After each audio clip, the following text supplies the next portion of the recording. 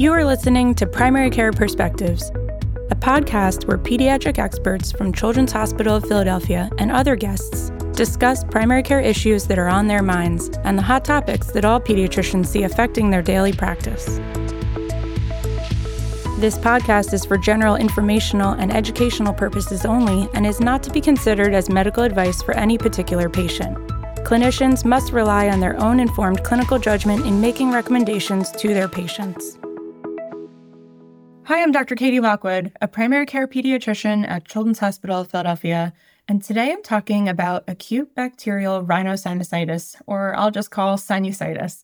Joining me to talk about this topic is Dr. Mark Rizzi, who's an attending physician with the Division of Otolaryngology, or ENT, at Children's Hospital of Philadelphia. Welcome, Dr. Rizzi. Thank you very much, Katie. Well, I'm excited to talk about this topic. It's certainly seasonally appropriate, but before we get into the diagnosis and management of sinusitis, let's just review some of the anatomy. I think there's a lot of folklore about when different sinuses develop, so I'm wondering if you can tell us about when the sinuses actually develop, and then subsequently, at which age can children actually get sinusitis? That's a great question, Katie. I agree there's a lot of folklore type information about that question. When we're fully developed as adults, we have 4 paired paranasal sinuses, so 8 totaling on both sides. Newborn babies already have sinuses at birth in the form of diminutive maxillary and ethmoid sinuses.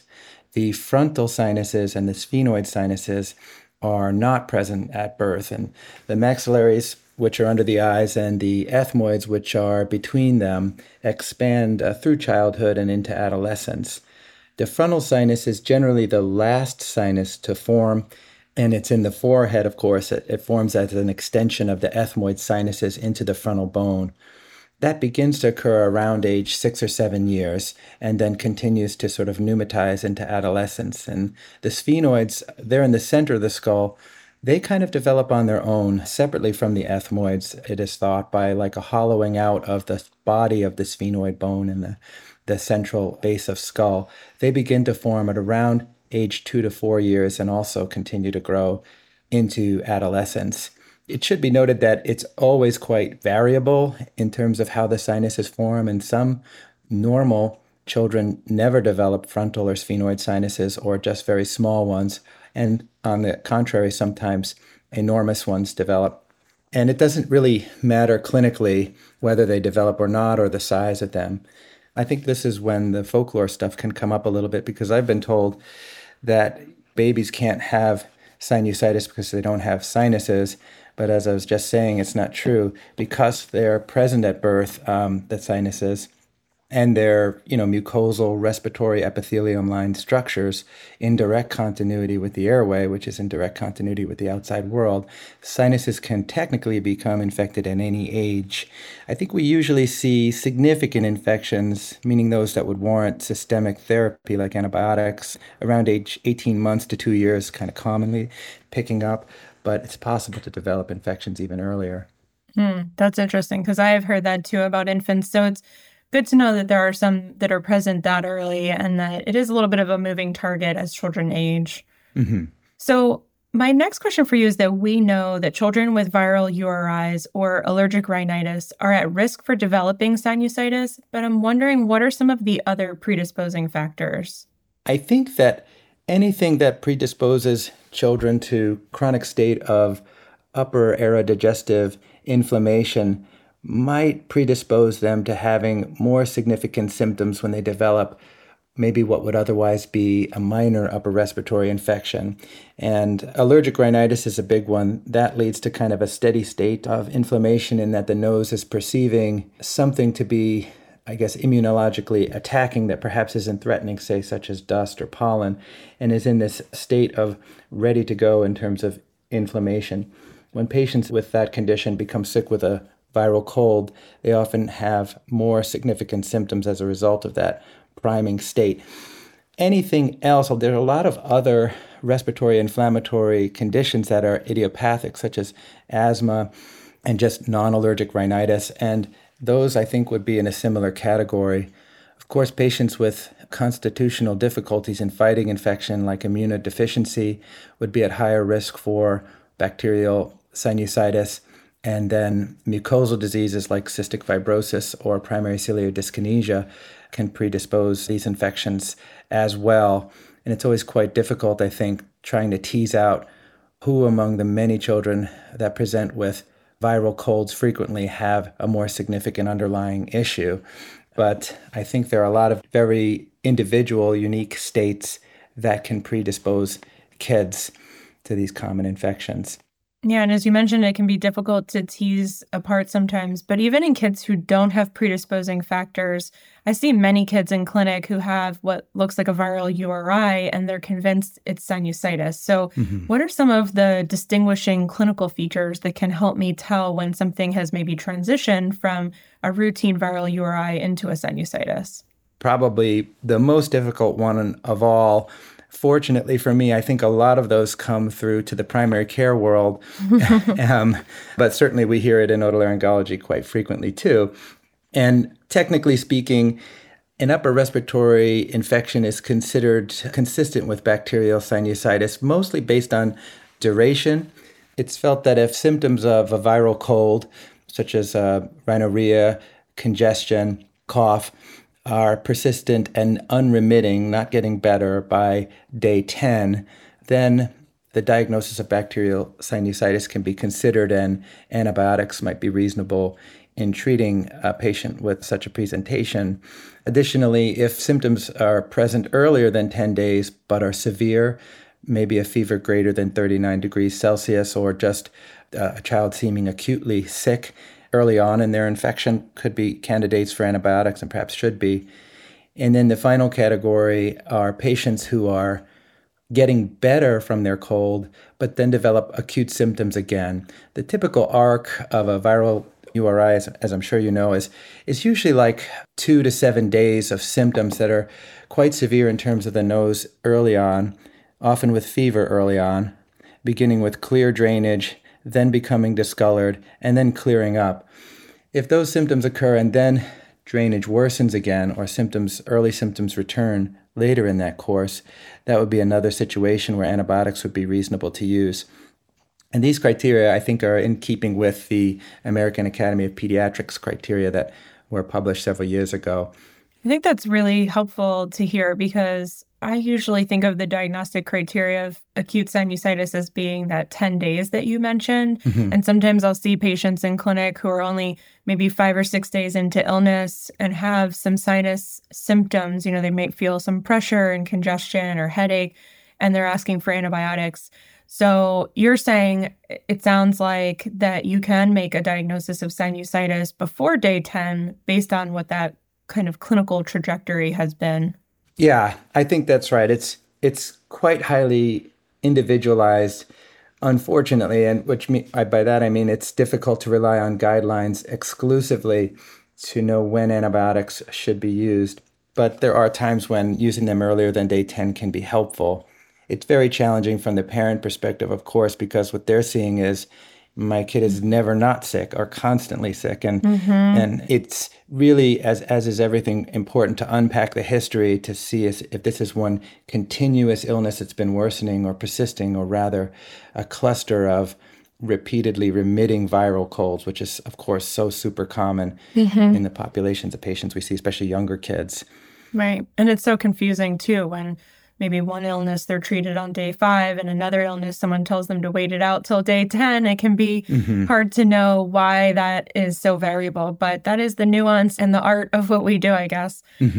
So you mentioned antibiotics, and I believe that non-typable Haemophilus influenza, Streptococcus pneumoniae, and Moraxella catarrhalis are the predominant causes of most cases of uncomplicated acute sinusitis.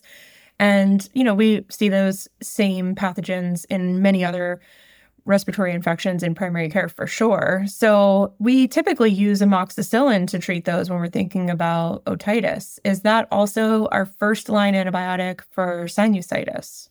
I think amoxicillin is a reasonable first-line treatment.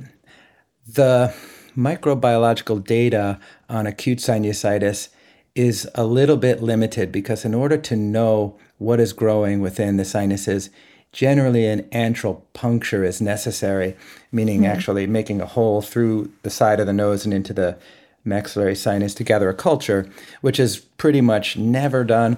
Most of the data that we have these days, Can't imagine why not. yeah. There actually have been some studies several decades ago from, I believe, Pittsburgh, where that was done in kids. I don't think it would pass muster in the IRB these days, or it would be very difficult to carry out practically, Hmm. too.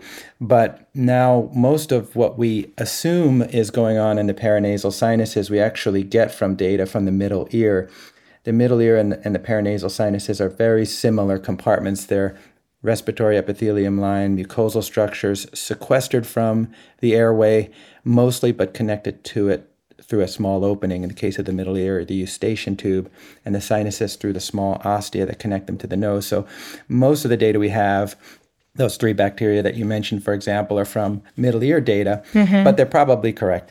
And so amoxicillin is a reasonable first line treatment. Augmentin, or amoxicillin clavulanate, I should say, is, I think, my more typical first go to medicine, just because beta lactamase producing Haemophilus influenza and Moraxella catarrhalis are on the higher side in terms of prevalence. And so I tend to reach for what might be considered a second line treatment like amoxiclav first. Hmm. Also, in the specialist role, I'm often seeing patients have undergone some treatment already.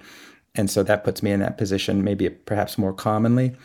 I believe that both plain amoxicillin and amoxiclav are considered acceptable, if you will, first line treatments. Right.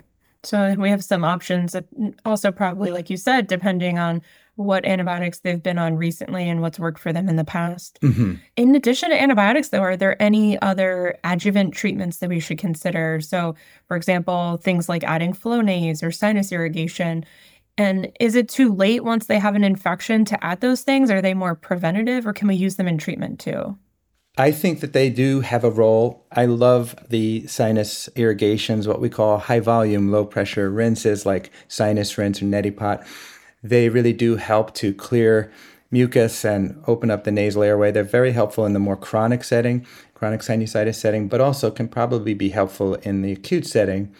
Compliance, of course, is a big issue there. And I would Hmm. say it's probable that a minority of patients would be able to do that with any regularity, especially younger patients. Not that it's impossible, but it might be Hmm. impractical in terms of pursuing it. Nasal corticosteroids, I think, are helpful, but maybe just sometimes.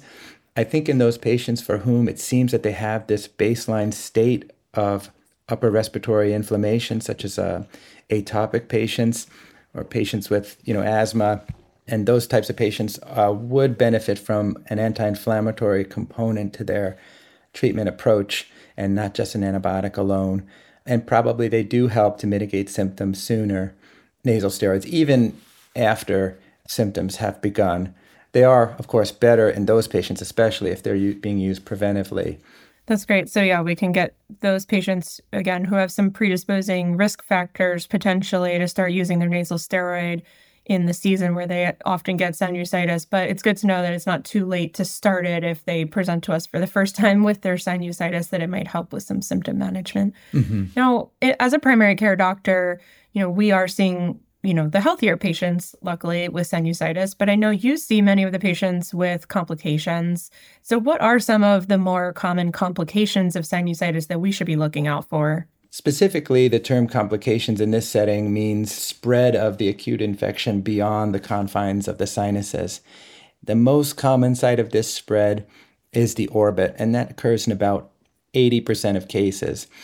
The orbital infection, they're more common in younger children and can vary in severity to something mild, like, mild lid swelling, sometimes called preseptal or periorbital cellulitis, to more severe and even sight-threatening or even life-threatening disease.